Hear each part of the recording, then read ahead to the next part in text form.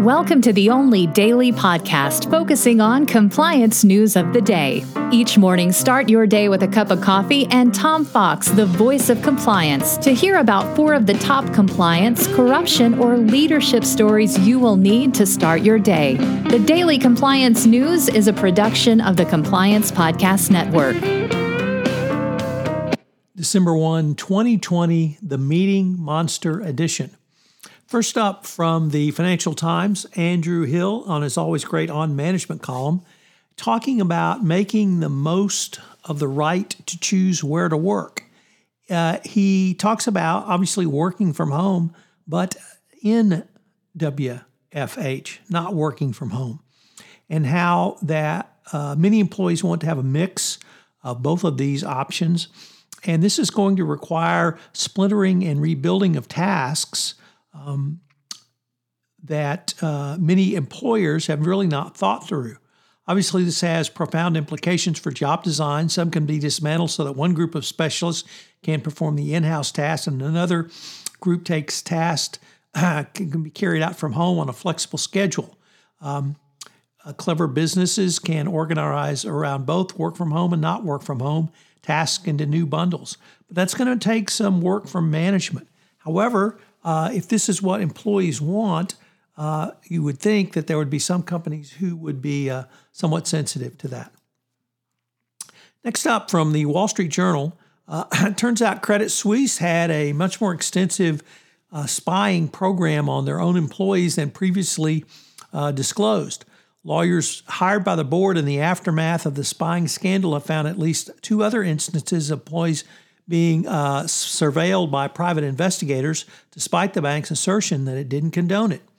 The additional incidents involved employees being followed and otherwise surveilled.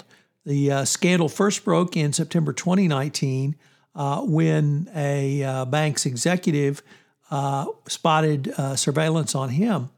But you have to wonder who at Credit Suisse would be ordering this, and really what kind of culture is at the bank. Certainly, if you're going to be physically surveilled, it speaks to an incredibly toxic culture. Bank surveillance in banks is, when you have consumers or potential bank robbers, but this is very different. So it's going to be interesting to see what the Swiss authorities do, if anything, about this. Next up from the Wall Street Journal, a risk and compliance journal, Jack Hagel reporting, talks about the increasingly evolving role of internal audits. Auditors who were once a small cog in corporate machinery tucked away in finance and primarily looking at financial controls.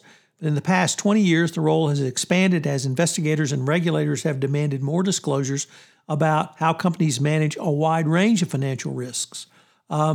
So this, if you've listened to some of my podcasts with Jonathan Marks, he has certainly talked about this, and it's something that we are doing that in the compliance arena as well. So as internal audit continues to evolve, as risks continue to expand, and more importantly, as boards of directors demand more information around risk management, we're going to see the role of internal audit.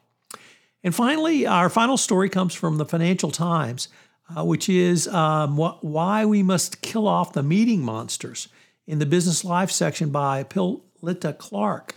And she talks about just the disaster of meetings, disasters of meetings where employees' behavior just destroys the meeting. They come unprepared and they make remarks and they talk about themselves, and that this really destroys productivity, and it even can denigrate toxic culture. So if you have meeting monsters, you need to try to get rid of them. The Daily Compliance News is a production of the Compliance Podcast Network and a proud member of C-Suite Radio. Thanks so much for listening. I hope you'll join me again tomorrow.